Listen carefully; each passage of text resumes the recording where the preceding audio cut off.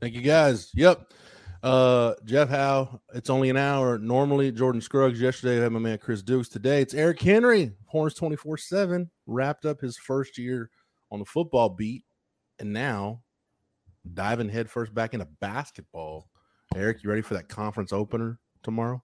It doesn't matter whether I'm ready, Jeff, because it's coming for me, right? Just like you, I'm still feeling it coming off of that New Orleans trip. Listen, 5 days in New Orleans, a lot like 5 days in Vegas. After day three, it's like, yeah, it's time to close up shop and get back home. Yeah, man. It's I can do about 2 in New Orleans. Like that's probably my limit. But then after that, there's just too much. There's too much going on. I don't know if it's my ADHD or what. I get overstimulated, but it's just too much going on after 2 days. I need to wind down a little bit. Eric, you want to set the table for everybody? Because I'm sure everybody's kind of familiar with your work by now, but just your background, man. I don't think people know enough about it, man. You're not that recently removed from being a college grad. Covered, did some work for Underdog Dynasty at SB Nation, covering the powerhouse that is FIU and the great Butch Davis. But yeah, just your background, man. Go ahead and let the people know a little bit about yourself. Yeah, I guess kind of kick it off here. A native Floridian, so that's making already an interesting adjustment being here in the Lone Star State. But went to college at UCF, class of 2014. So I got the great Blake Bortles years, the Fiesta Bowl years, and transitioned that right into grad school in Chicago, and that's where I got my first job. I came right out of grad school and spent 11 months working in TV.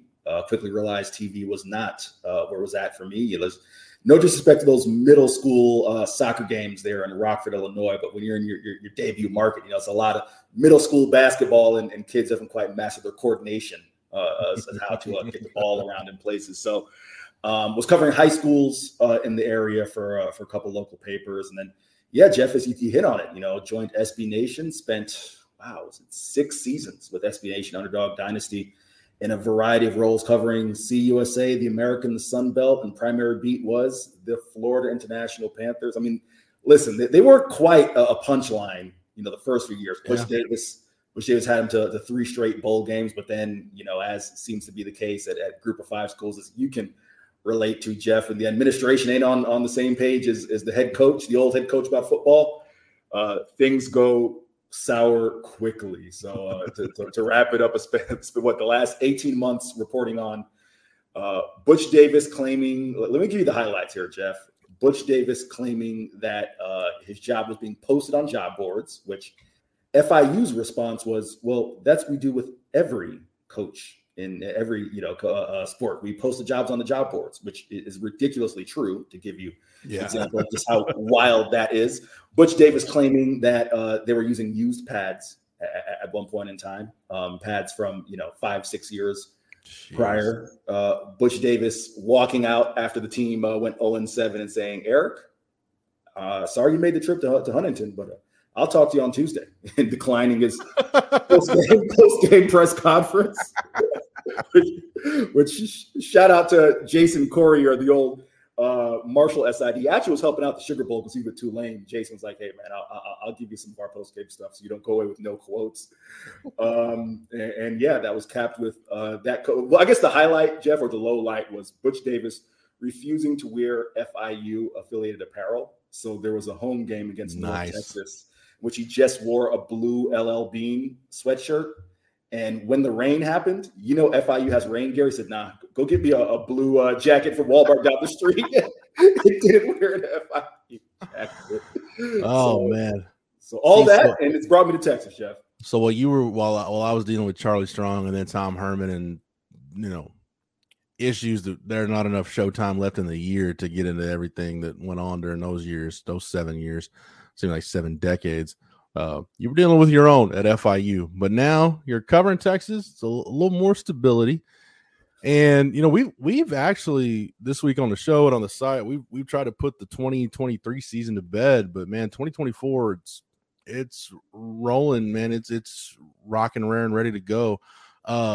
Let's talk about some of the portal moves and NFL draft moves that honestly I haven't had a chance to talk a ton about this week.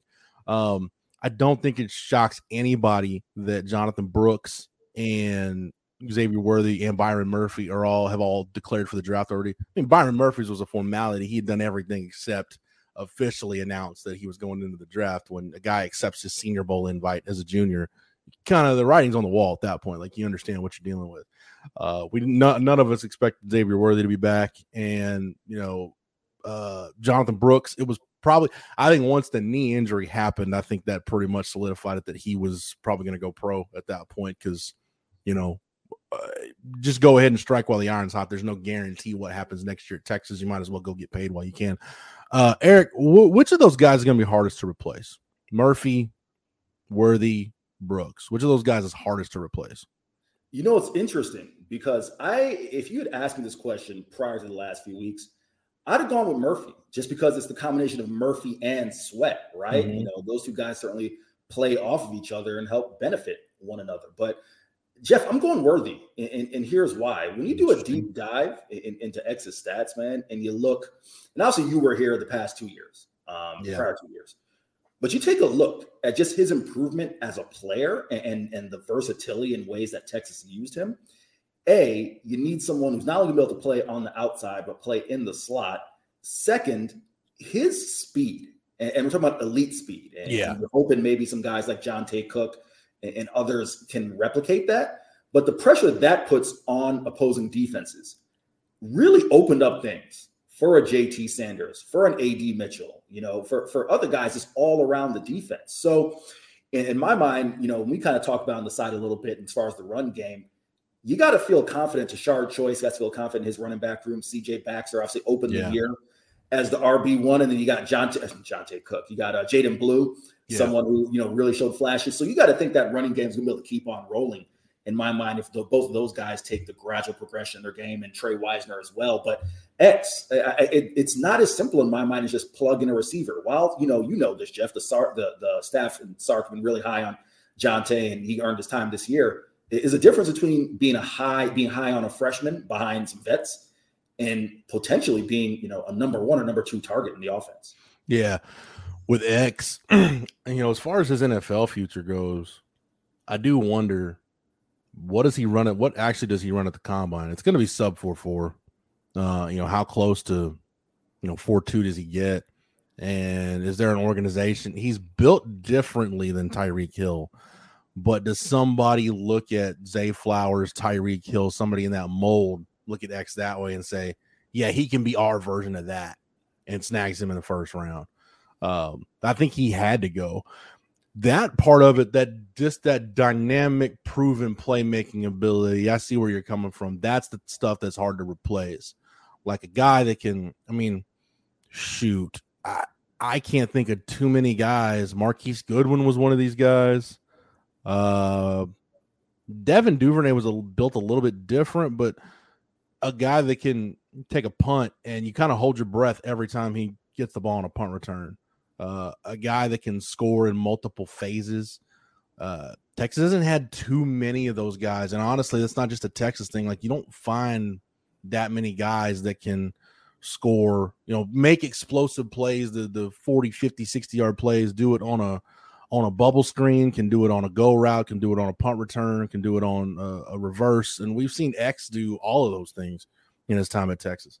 That's the thing that I wonder, it's going to be hard to replace. And maybe Jonte Cook is ready to be that guy as a sophomore. Maybe you've got to money ball it a little bit, but there's definitely an argument to be made. I would probably still go with Byron Murphy, but there's an argument to be made for Worthy. Yeah, for sure. Jeff, can I bounce this off you really quick? Because this is something, again, you were here the past 2 years. So I'd love your thoughts on this. I couldn't really make out whether this was just coach speak or if there's actually, some meat in this, but a lot was made of X's efficiency, right? And you really compared to last year in which they had to throw him, he hauled in something like 52, 53% of the passes thrown his way as opposed to a much higher rate this year.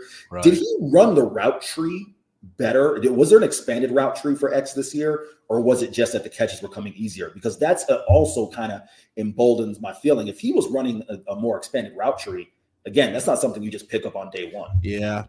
I think I'd have to really go back. I know the route tree for him as a freshman was pretty. Honestly, Eric, he probably had more of an expansive route tree as a freshman than he did last year. Okay. Was Casey Thompson an answer as like a franchise quarterback? No, but he was good enough at understanding where the ball needed to go, and Xavier Worthy was a really good target for him. 2022 was just so tough because you had the combination of Quinn's injury. You had Hudson Card, Bijan needed X number of touches, Roschon needed X number of touches, and then you throw in the fact that he had the bad hand. I mean, even the other night with the amount of targets that he had this year, if you look at Pro Football Focus, his catch percentage it was the highest of his career at 63%. He was just over 60 as a freshman and was a hair over 52 as a sophomore. I know you wrote it earlier this year. You wrote a couple of worthy stories. And I know Sark said, Sark talked about it too. He said he told X, I think it was after the Oklahoma game, he was like, man, if you're going to catch, 6 balls, that had to get you 15, 16 targets. Now we can only do it. It only takes us 8 or 9. That efficiency, Eric, that catch efficiency, he was like in the low 70s before Quinn got hurt. Yeah.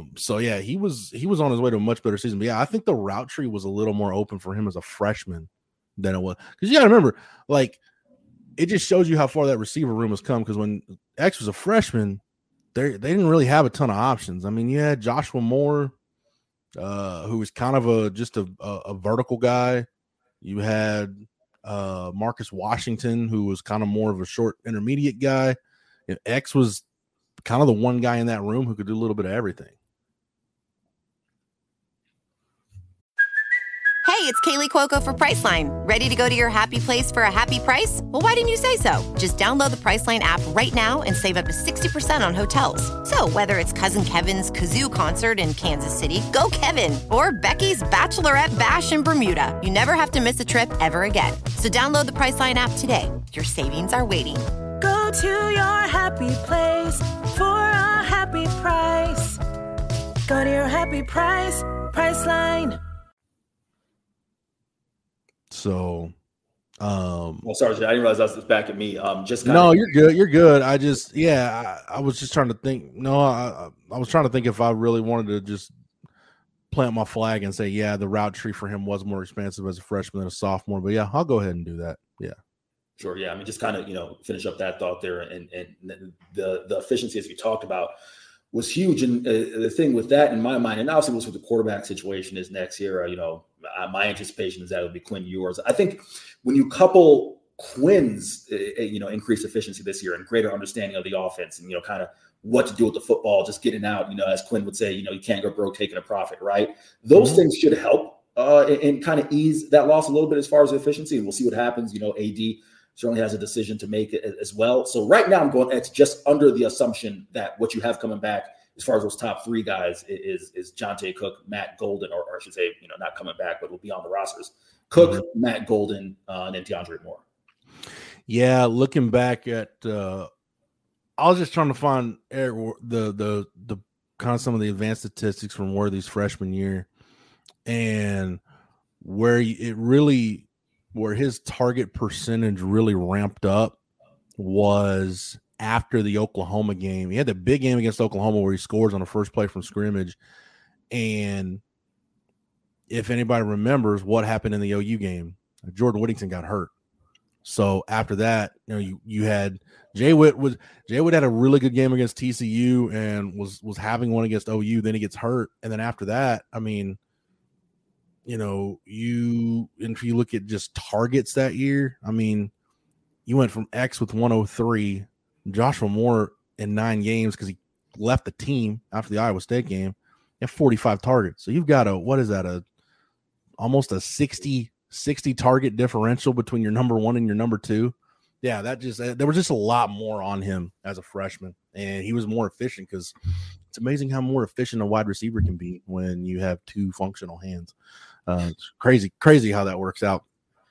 But I would go with Murphy, and that kind of leads us to some portal talk, man. Trill Carter, Matt Zennis reported this. I don't know what the hell my dog is doing, man. She's like throwing herself into this door, but I assume she's okay. Kind of distracted me a little bit. But no, Matt Zennis reported for us at 24/7 Sports that Trill Carter is going to enter the portal as a grad transfer. it's unfortunate from a depth standpoint, and now after you see it play out, you understand kind of why they got Trill Carter. They got him to be a rotational guy, and I think as insurance in case there was an injury to one of those top 4 guys, whether it was Sweat, Murphy, Collins, or Broughton, or maybe Collins didn't take that next step, or whatever the case was. Trill Carter probably served his function as best he could for the Texas staff, and now I think you're looking at, okay, for them, it's like Sadir Mitchell. Can he step into that role, or Aaron Bryant? I keep saying, Eric, it's a massive offseason for that group of third-year tackles. Like those guys are going to be redshirt sophomores, like Aaron Bryant, Zach Swanson, Jere Bledsoe. Like you're going to need definitely 1, maybe 2 of those guys to step up and be big-time rotational pieces for you. I mean, if not, thank goodness Alex January and DeAndre Robinson are going to be here in a couple of weeks because they're going through spring ball. They're going to have a chance to get into this rotation. So it hurts from that standpoint to lose Trill Carter. You just lose that buffer you had between the young guys and necessary high leverage snaps. I'll put it that way. You don't have to buffer anymore now that Trill's gone.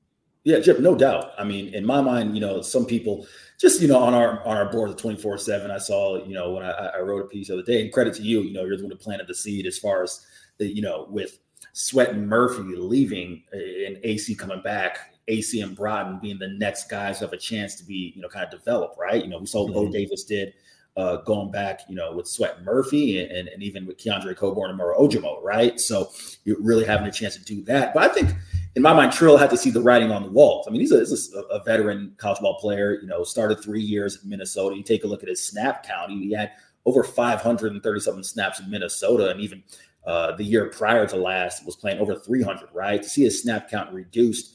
I wonder, Jeff, my mind always goes to expectations versus reality. You said that Trill served his purpose for Texas. I wonder if that was the purpose that Trill knew he was getting himself into. Not saying that he regrets the transfer, but when you get your snap total cut in half and your highest snap total of the year is in a blowout against Baylor, you always wonder how that works. But I think in the other thing, he had to see the writing on the wall, and that you got Sadir Mitchell, you got Jere Bledsoe, Zach Swanson, Aaron Bryant, all these guys you talked about. And, maybe I'm a little biased against being a Floridian, but I know that Jones program really well, having gone to college in Orlando. And I'm telling you right now, I think DeAndre Robinson is going to be someone who, again, if he gets here in the spring, you said January as well, Alex January as well. If DeAndre Robinson gets here in the spring with his size and his measurables, if he can hit the ground running, I mean, like you said, he's going to have a real chance to crack that rotation. So all in all, I think in my mind wasn't the biggest shock in my mind. I guess I'm just curious from a Trill Carter perspective what he thinks the next stop is, whether that's, a Power 5 stop or going back or going to the G5 ranks. I'm kind of curious where his landing spot may be. But all in all, not too stunned by that. Not even think it leaves Texas thin, to be honest with you, because I mean, even coming into the year, you were high on guys like Sadir Mitchell and Jere Bledsoe and others. So maybe I'm a little bit higher and optimistic than kind of what I'm seeing in the immediate news of Trill's departure. Yeah, I'm just going to go to our scholarship distribution. This is a really good tool to follow at Horns 24/7, our scholarship distribution. So, you lose Sweat and you lose Carter and Murphy. You got Collins and Broughton are your only upperclassmen. And then you'll have Bledsoe, Bryant, and Swanson as redshirt sophomores. You have Mitchell as a redshirt freshman, and then DeAndre Robinson and Alex January coming in. So you'll have 1, 2, 3, 4, 5, 6, 7. You'll have eight interior defensive linemen on scholarship for spring ball. Like I'm telling you, man, this is probably going to be the most robust spring roster we've seen at Texas. Man, definitely going back to the Mac Brown days, because the guys that you're losing into the NFL you expected to lose, but with what you've done in the 2022 and 2023 classes and as many early enrollees as you've got in the 24 class, I mean, what are we talking about? 17, 18 early enrollees. You're going to have 70 plus scholarship guys. I mean, probably close to 80 scholarships on campus in spring ball. Like Eric, you cover enough spring practices at different places. Like you probably got 65-ish scholarships in the spring. Like it's gone from, Sark's first year where you didn't have enough scholarship offensive linemen to field 2 teams for a spring game. Now it's going to be like, dude, you're going to have you might have to have scrimmages where maybe you hold the vets out, like guys that you know can go. Maybe you hold some of those guys out just because that could be your only chance to get a look at some young guys. So like the structure Sark uses for spring ball is going to be critical to make sure these young guys get some reps, because trust me, it's a first world problem that we're talking about here. Like, it's a great problem to have, but man, it's just, and it's probably going to lead, if we're being honest, Eric, it's going to lead to some post-spring attrition, which I think anybody that looks at this roster realizes, look, at some point, some of these guys, to borrow your phrase from earlier, some of these guys will see the writing on the wall and be like, you know what? I just got passed up by this guy that's a class behind me. And I don't see a path to playing time. So maybe I just need to go do it somewhere else. Again, that's going to be a good problem to have. You're just letting competition sort some of this stuff out. That's just kind of a tangent for me there in the Trill Carter conversation. But like I said, is Trill Carter a loss? Yes, but it's a loss from a depth perspective. It's a loss from a veteran perspective, from a production perspective. Like you said, we're talking about, right around 250 snaps. That's nothing compared to what you're going to ask some of these other guys to play. And Jeff, really quick, I'll just bounce this off you. And first to kind of cap the point you're making about spring. No, absolutely. I mean, I had 2 years at Florida National, which they went in with 50 and 53 guys in spring, right? So I mean, to juxtapose that to what Texas has, completely different. But want to bounce this off you. If you're thinking at best, if Trill sticks around, at best he's the third guy. This is no disrespect to Trill, but you got to think Vernon Broughton, AC are the one and two. Right? At best, he's a third guy. Jeff, the upside of some of the guys behind him, right? Some of the guys we talk about, Dre Bledsoe, Sadir Mitchell, and others, even Aaron Bryant, right? You're probably thinking, yes, those snaps that Trill would have played would have been valuable, and he probably would have been more in the 300-ish range, high, maybe mid to high 300-ish. But I think the upside of some of those guys is even better than what you've gotten with Trill. And quite frankly, probably, some of those guys are going to be better served by getting on the field this year, maybe a little more playmaking ability than a Trill. I just want to bounce off you really quick. No, that's that old adage. That's the old adage of, if you've got an upperclassman and a freshman and it's close, go with the young guy. Right.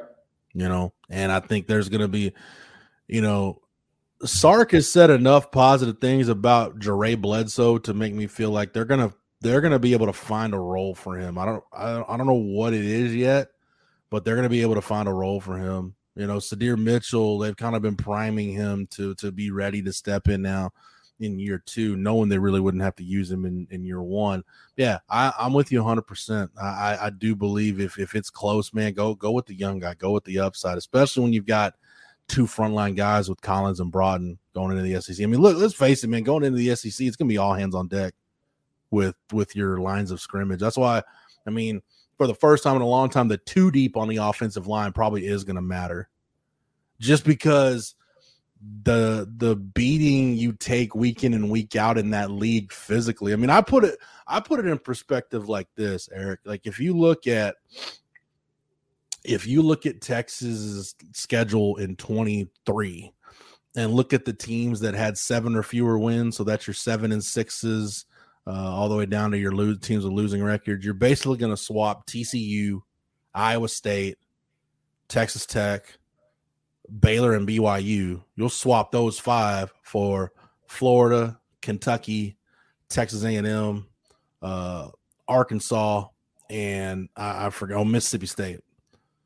Yeah, that's a little bit different. That's a different deal, So it's just a week in, week out. I think that's the toughest adjustment for Texas, honestly. I don't think it's depth. I don't think it's anything X's and O's wise. I think it's just the week in, week out grind that there really are no Saturdays off in the SEC. There are no gimmies on that schedule. And Jeff, it's interesting because I'm self-admittedly, I've been tough on the SEC over the past half decade, right? Maybe some of that is from my time covering G5 football, but yeah, Jeff, we're old enough to remember when, Kentucky versus Mississippi State, right? That wasn't quite what it is now. Yeah.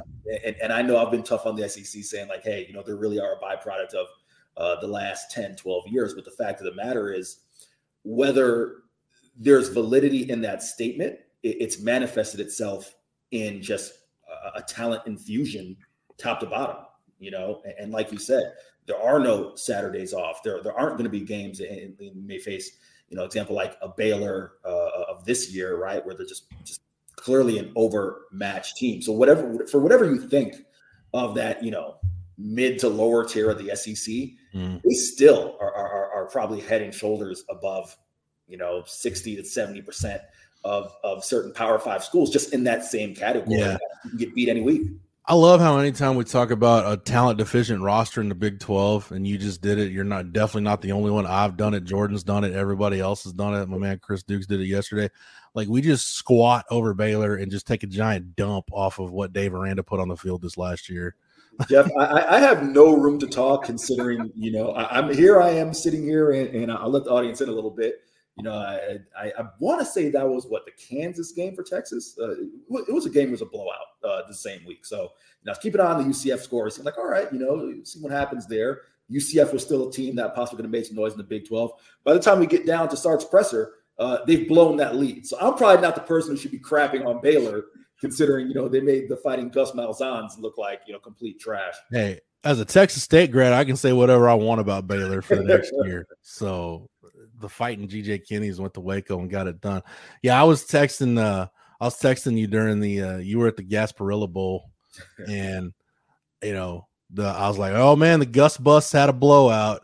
And I was thinking, I texted you this. I was like, you know what? If Mario Cristobal didn't have just an irrational hatred for the victory formation, I'm like, Georgia Tech wouldn't even be in this game right now.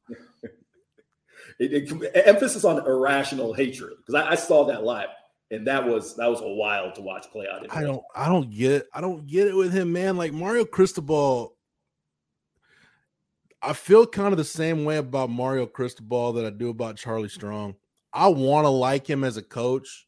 Like I've had enough of people interact with him. I know our guy Josh Pate spent some time down at Miami. Like, Mario, you hear Mario Cristobal talk, played for Jimmy Johnson, played for Dennis Erickson, tough dude. Like, man, he's an O-line guy. I'm like, man, Mario Cristobal sounds like a good dude. Maybe he's not. I don't know, but that's just my impression of him. Seems like a good guy, but he does stuff during the course of a game that just makes you like, dude, are you trying to get fired? Like, are you throwing stuff at the wall, just seeing what'll stick? Like, is this an experiment for you? Like, are you ribbing everybody? Like, I don't know.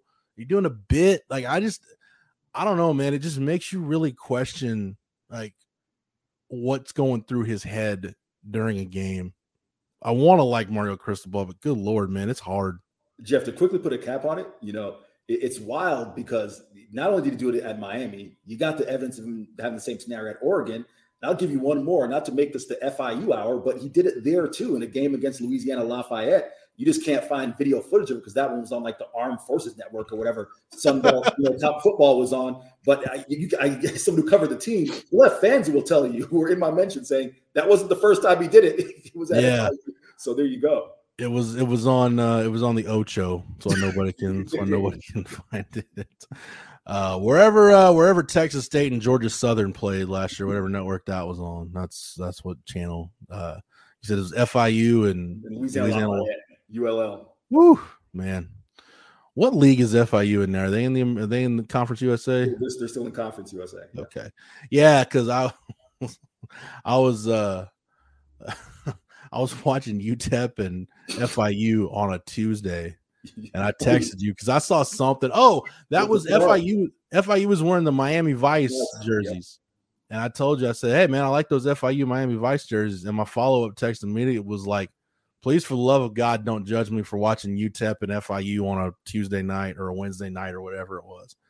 Jeff, my guy Barrick Neely was on the UTEP staff. He's back home at Texas State now. So another reason for me to like GJ Kinney and President Dampus and Don Coryell, the AD, but for getting Barrick back home. But yeah, that's why I was watching the UTEP game, and I realized I was like, man, I can only admit this to Eric, but now I've admitted it publicly because that's a sick admission to make that you were watching FIU and UTEP on a random ass weeknight. I was just going to say this. If you ever question Jeff Howe's commitment and love to college football, not only was he watching FIU, UTEP, Jeff also texted me during the week and asked me if Biff Poggi always yes, with that shirt on. So if you want to talk about that for 30 seconds, I'll let you have at it. That was Charlotte, and I cannot remember who they were playing, but it was a Charlotte home game, and I'm like, who is this slob on the sidelines with like looking like a redneck getting after it in the yard on a weekend, like getting under his truck, changing his oil.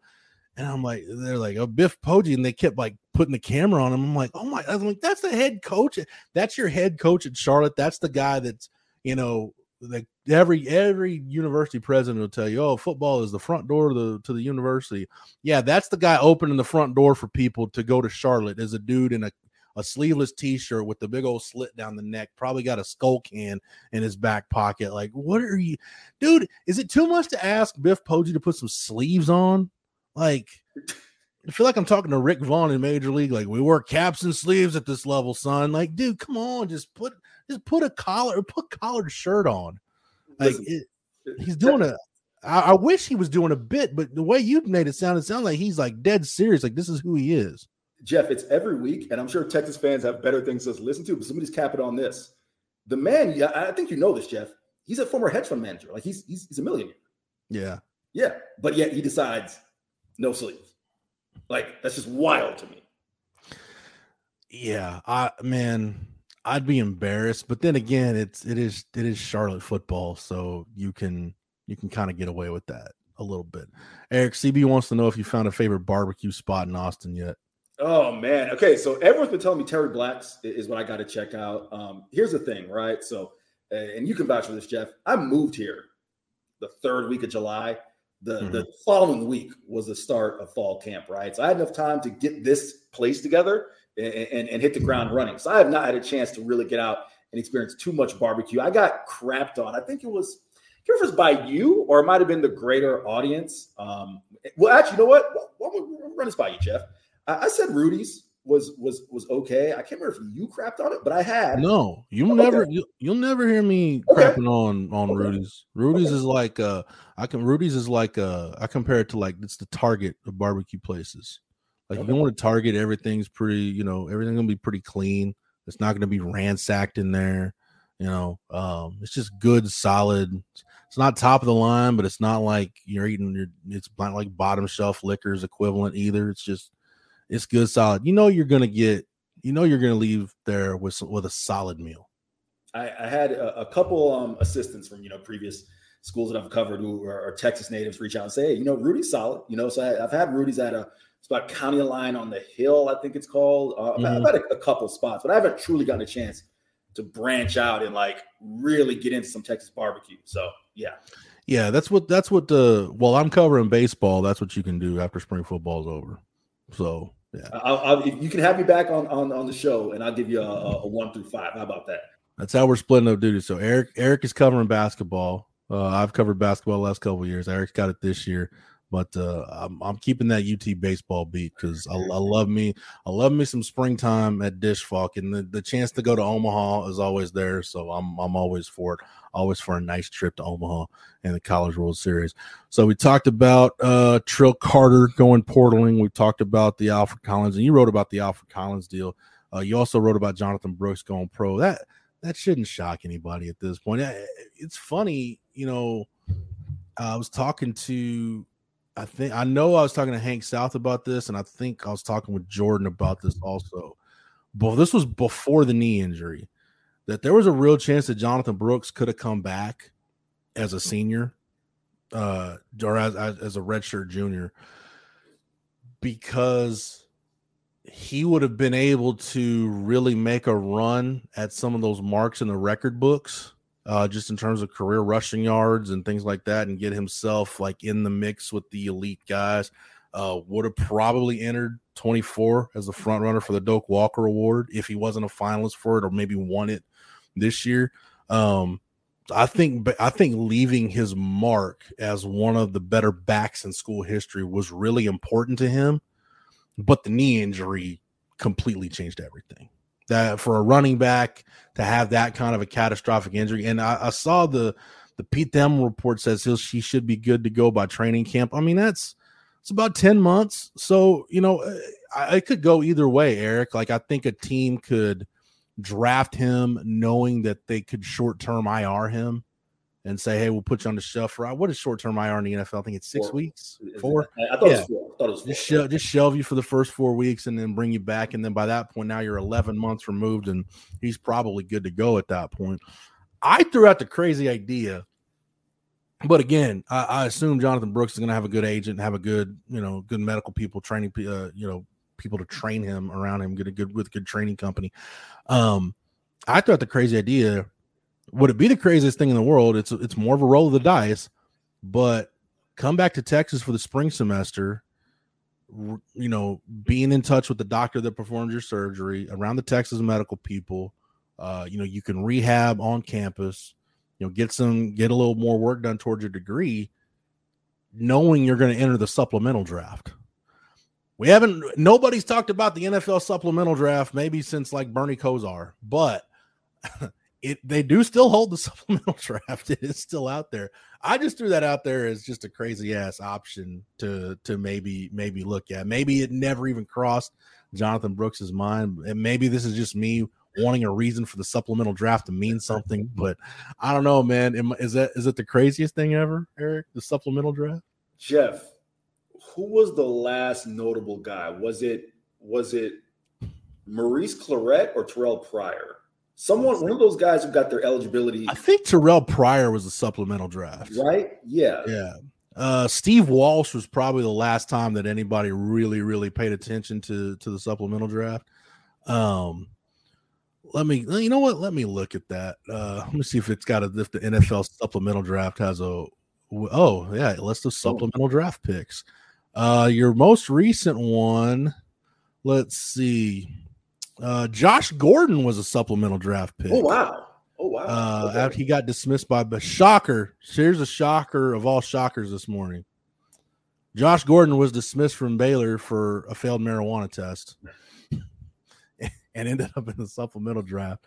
Terrell Pryor in 2011 was a 3rd round pick in the supplemental draft. For those that don't know how the supplemental draft works, wherever you pick a guy in the supplemental draft, you lose your pick in the corresponding round in the next draft. Man, the Browns used a 2 on Josh Gordon in the 2012 supplemental draft. And so the reason I asked the question, Jeff, is I'm wondering, knowing that rule, right, that you're going to lose your pick in the following draft, A, where is a team going to be willing to take a spot with a guy who's coming off an ACL? And B, the negotiations. What I don't know, and this might not be something you can on the fly, is I don't know how those contracts are negotiated, right? Because if JB is looking at making the same money as he would in the common draft, then to me it's all apples to apples. But if there's an opportunity out there for him, to get a couple extra bucks based on how those contracts may negotiate. Again, I don't know. That I'm not mad at. It would be interesting. At the end of the day, it probably doesn't happen because, again, so few people think about the supplemental draft, right? Yeah. But from the aspect of coming back and getting his degree, and as you talked about, even more so, listen, we know Jonathan Brooks' future is in the NFL, right? He'll use that degree when it's time to use it. But being in touch with, the medical staff here, someone's going to take care of him, and all of that, it's not something that's too, when you lay out the case, you can talk yourself into it. But I think the biggest impetus in my mind or for him to really do that is I feel like there'd have to be some financial incentive that's not available for him. And the supplemental draft is held when? It's in June. In June, yeah. Okay, so at most he's missing rookie minicamp, which he wouldn't be able to take part in anyhow, the injury. So it's interesting, but I just feel like there'd have to be some financial benefit for him to do so. Yeah, for sure. I'm just looking. Yeah, somebody mentioned Brian Bosworth was a supplemental 1st-round pick back in the day. Man, the Giants spent a 1 on Dave Brown in the supplemental draft in 92. There were 3 supplemental 1st-rounders in 89. Steve Walsh, Tim Rosenbach, and Bobby Humphrey was a supplemental draft pick. Chris Carter was picked in the supplemental draft. Bernie Kosar, I mentioned. Man. The supplemental draft has always fascinated me, and I just wanted a reason to talk about it. But hey, we got a reason to talk about it, so good on me, I guess. So we look at the Texas running back room without Jonathan Brooks. Trust me, this is no disrespect to Jonathan Brooks. Just the way Tashard Choice has recruited and evaluated that position. And plus, you probably couldn't hear me because as loud as it was in the freaking Superdome the other night, I mean, I was yelling at you and Chip, and y'all were sitting right next to me to have a conversation. Like, it was that freaking loud. I felt like there were times where we really saw CJ Baxter kind of grow up a little bit.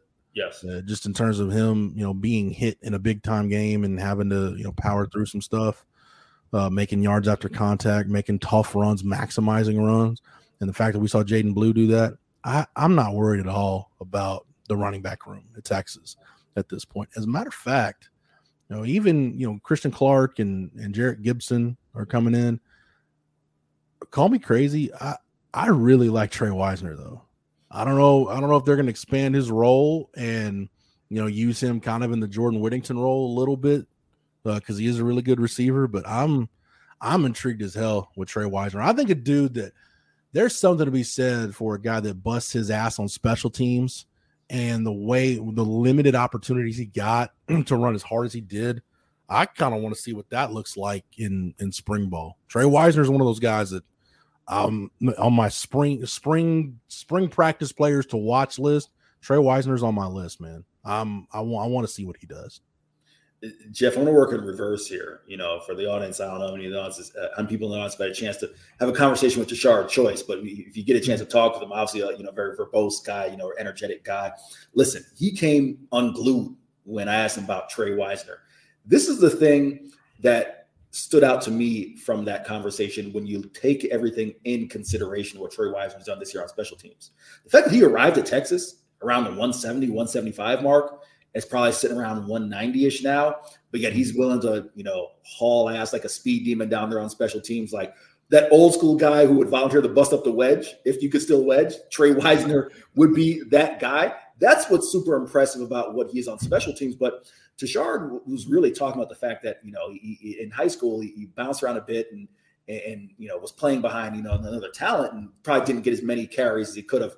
And elsewhere, but had, really good state championship game. And Tashard said, hey, got back to the car and I asked the coach, like, hey, what's the deal with that guy? And he's like, listen, he's the truth. And Trey and Tashard Choice is really been felt emboldened by what he's seen by him, not only in the time last year, but now this year on special teams. So he's really high on him. In terms of CJ, I've probably written this 10 times this year. There's an adjustment, and maybe I erred, Jeff, a little bit. And I asked Sark this question Thursday Zoom prior to Iowa State. The question I asked him specifically was, hey, Sark's made a lot of mention about using JT Sanders as an example of like a 5-star guy who doesn't hit the ground running immediately, needs to take some time to develop. And I said, with CJ, was it a byproduct of the fact that we've seen, over the recent history, these, highly recruited 5-star backs has kind of hit the ground running, right? And Sark kind of said, not in an angrily way, but kind of snarky said, I'd love to see a list of all these 5-star guys that hit the ground running, right? But it feels to me, Jeff, that running back position usually is one. Well, of course, you got to pick up things like pass pro and others, but that's a position where you can get a guy who steps in as a freshman and kind of hits the ground running immediately. I've said it a lot. Bucky Gobble was, coached a Heisman winner at Texas and coached Priest Holmes. That's the one position where you can tell really early whether you guys got it or not.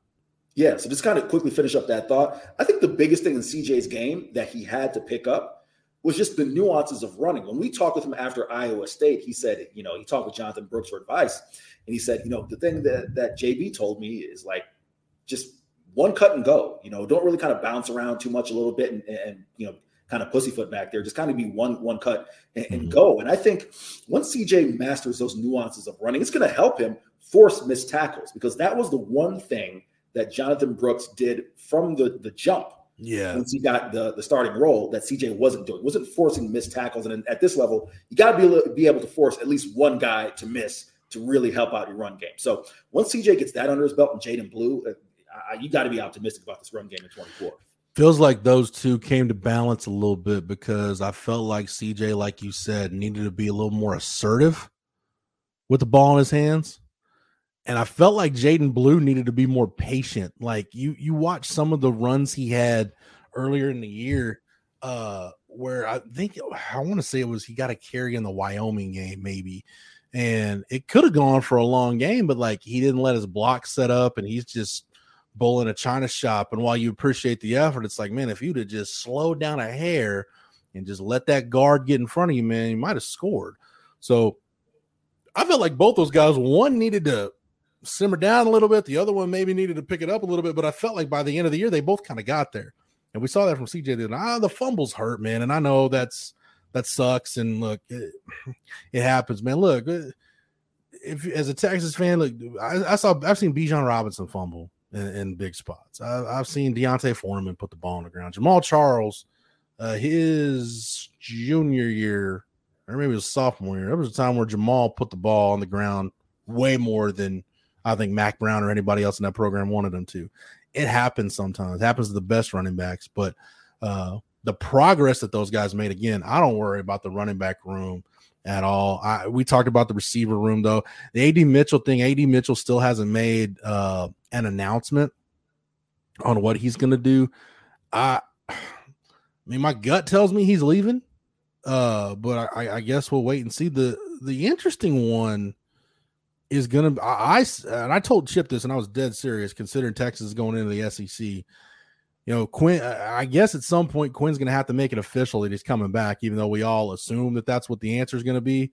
Other than Quinn, the biggest decision that needed to be made was what was Alfred Collins going to do. And now that he's gotten his decision, well, he hasn't officially announced anything yet, but we've heard from some pretty well-placed sources that he's coming back.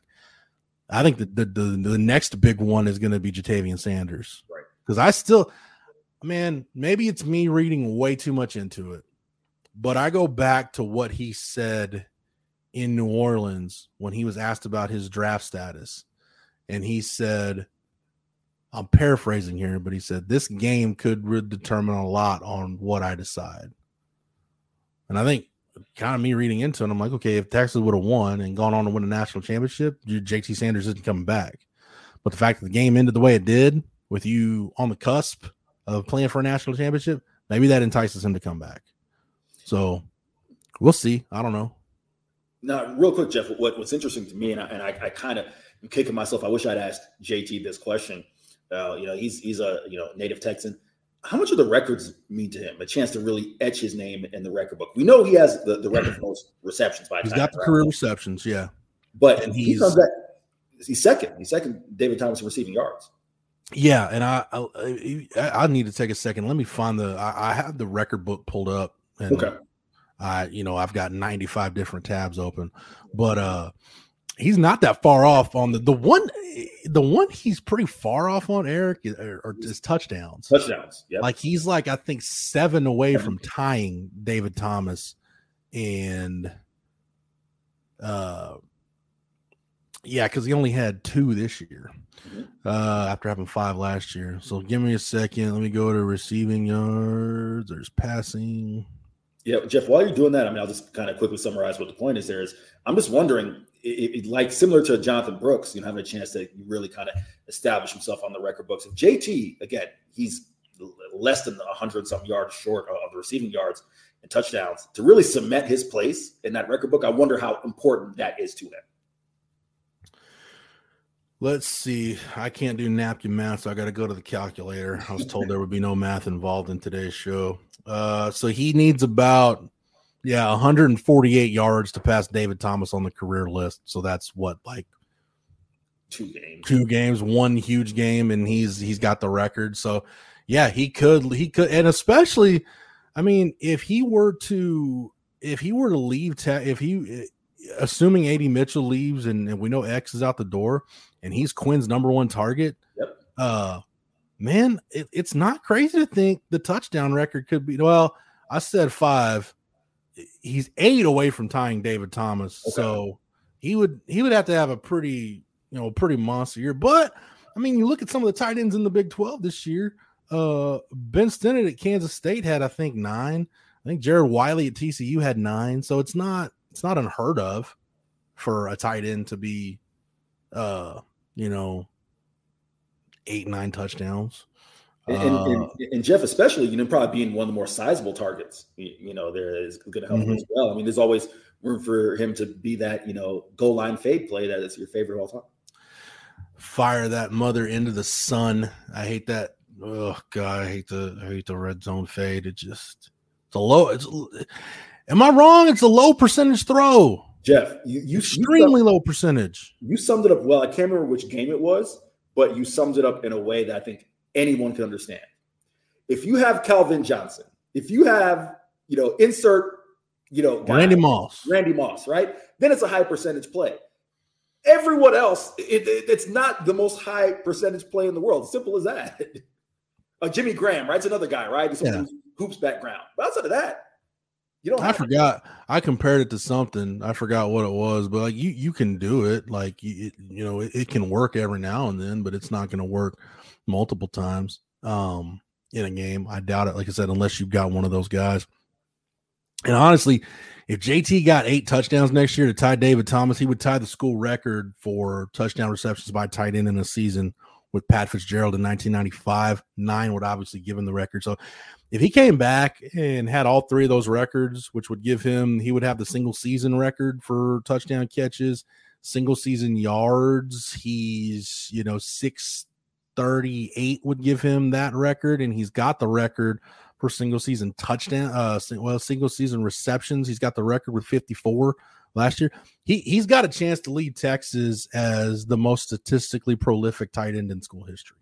There you go. So I think right now he's the most complete tight end Texas has had since David Thomas.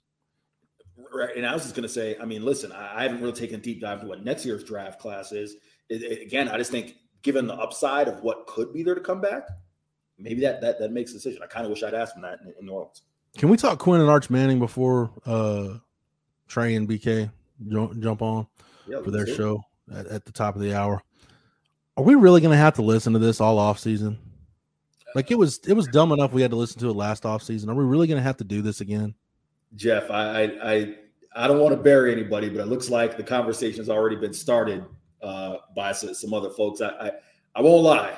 I was hoping we could avoid it, but just my quick 2 cents. Come on. I mean, Quinn Ewers, this is not the same Quinn Ewers of last year.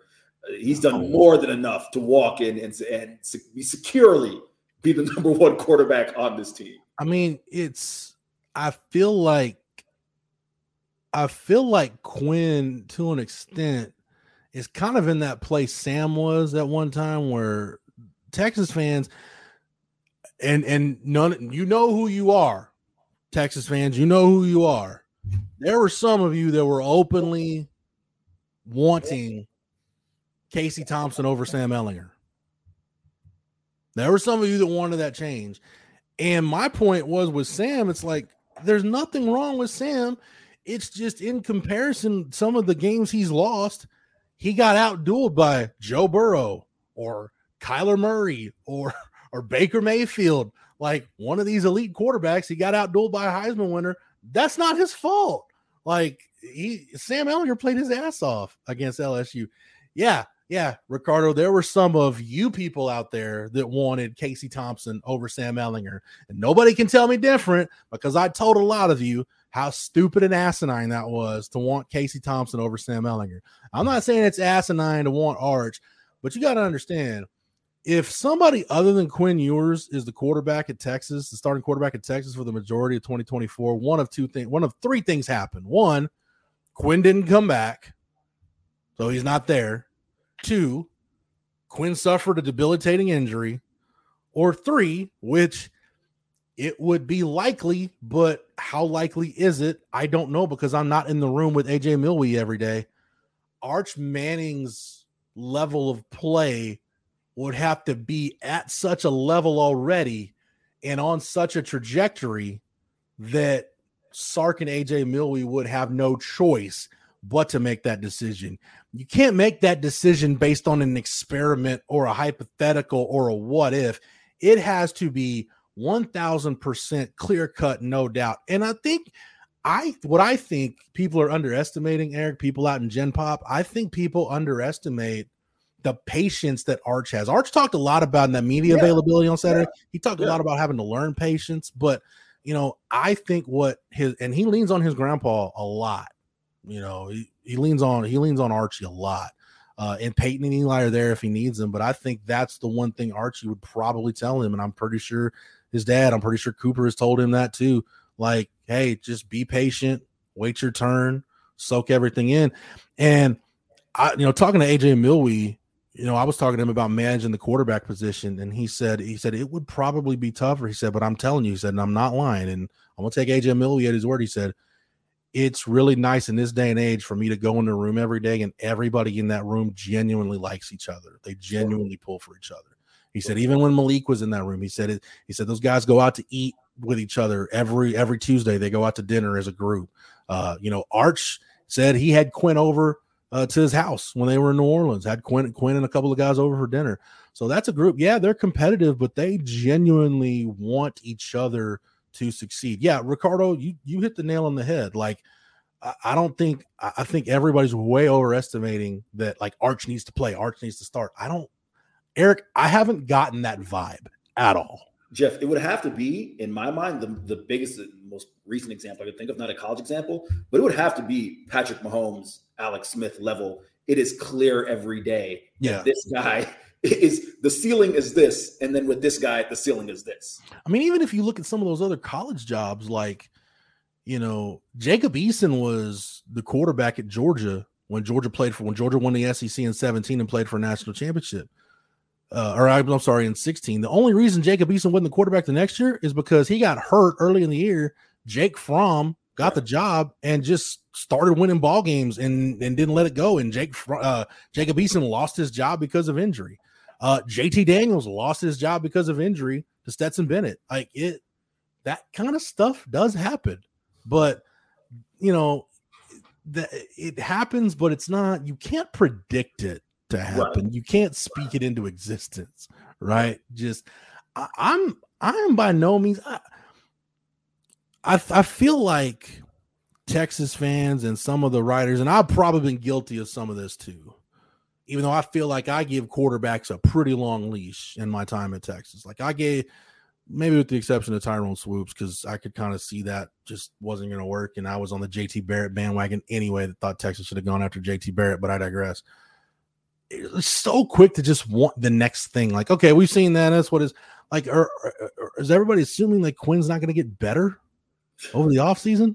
Like, is Quinn Ewers done developing? The guy just won. Like, here's the list of quarterbacks that won a Big 12 championship at Texas. You ready? James Brown, Vince Young, Colt McCoy, Quinn Ewers. That's the list. That's the list of quarterbacks in Texas that have won a conference championship in the Big 12 era. So you can't just assume that Arch is just going to pass Quinn. I think that's the least likely of those scenarios. I know we're going to hear it throughout the offseason. I know we're going to hear it during spring ball. I'm not ready. Look, I've known Cedric Golden for a long time. I'm not bashing Cedric or saying he should have written it or whatever.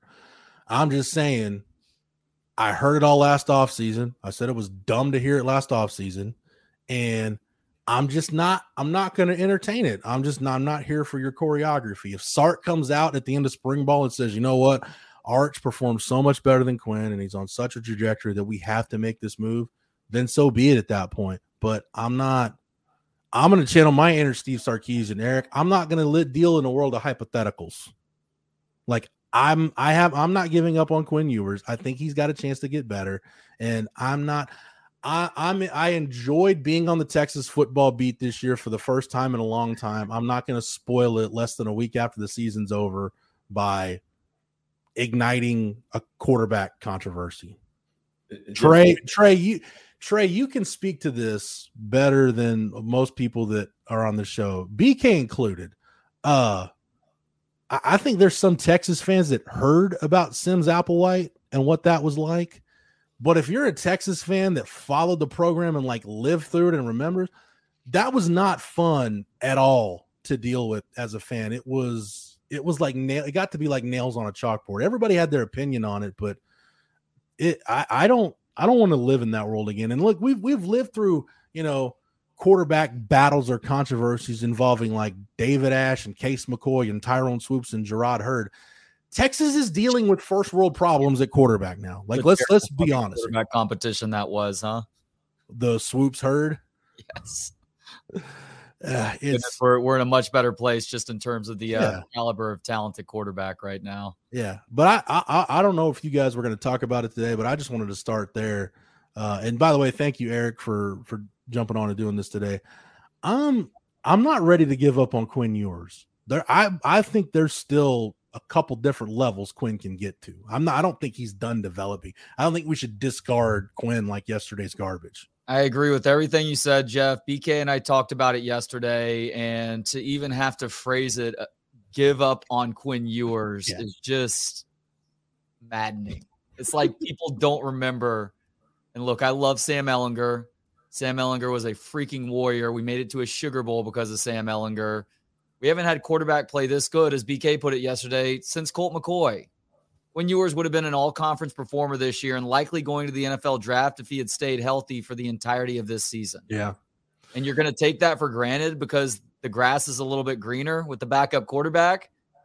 The most popular guy on campus at pretty much every campus across the country, especially when he has that Manning pedigree. Yeah. You cannot take for granted what you have now because of the potential of something else. And even if Quinn Ewers has hit his ceiling, which I don't think he has. I don't think he has either. I think he would tell you there's things that he's going to work hard on this offseason if he chooses to return to Texas. That he's not even close to his ceiling just yet. And by the way, considering how much you lose in terms of productivity out of your pass catchers, Worthy's already gone. Whittington's gone. A.D. Mitchell, hearing probably gone now that he could be coming back, but he's likely gone. J.T. Sanders is likely gone as well. You need any sort of veteran leadership within that passing game that you can get. And who better to get that from than the quarterback, who obviously has such a great handle on this offense right now. Yeah. This is a guy who has taken, the snaps that he's taken where he's actually trying to drive the ball down the field were in an absolute beatdown. Yeah. And the only other snaps that he took were downing the ball in the Big 12 championship game. Right. BK, I had to drop a "you people" during our show because I told Texas fans, you people know who you are. There were some people openly wanting Casey Thompson over Sam Ehlinger. Oh, yeah. A lot of them. I don't know how many of them will admit to that now. Nobody's going to admit to that now. Yeah. No, but there were a lot of people who were on that train a few years ago. Now, Eric, first of all, big fan of your work. Thanks for joining us today. Appreciate you. Second of all, I'm a little too young to remember the Sims Applewhite debates, but I do remember Team Edward and Team Jacob from Twilight. It's more my speed. And I'm here to tell you right now, I'm Team Arch Manning, baby. I've been called Cedric Golden Jr. before. I'm doing that again. I am stirring the pot. I am all in on the Arch Manning sweepstakes, and Quinn can go somewhere else. And I love Seti Bear, but man, Eric should eject. That take was so bad. Good job. Yeah. I'm not ready. I'm not ready to do this less than a week after the season's over. A season that I actually enjoyed. You know how many Texas football seasons in the last 14 years that when they ended, I've been like, thank God that's over. And this wasn't one of them. I really wish there was another game for this team. This is probably the only one where you haven't wished it was over. 2018 was nice. It's good. I got drunk. Trust me, I got drunk on Kool-Aid that off season, but I think we all did. Yeah. So yeah, we did. Anyway, speaking of getting drunk, it is Friday, so I don't know what you guys have going on. Trey, what you've got going on that crazy afternoon show. But gentlemen, have a good afternoon. Enjoy your weekend. And Jordan should be back on Monday, and we'll do it up big, 11 to noon. It's only an hour.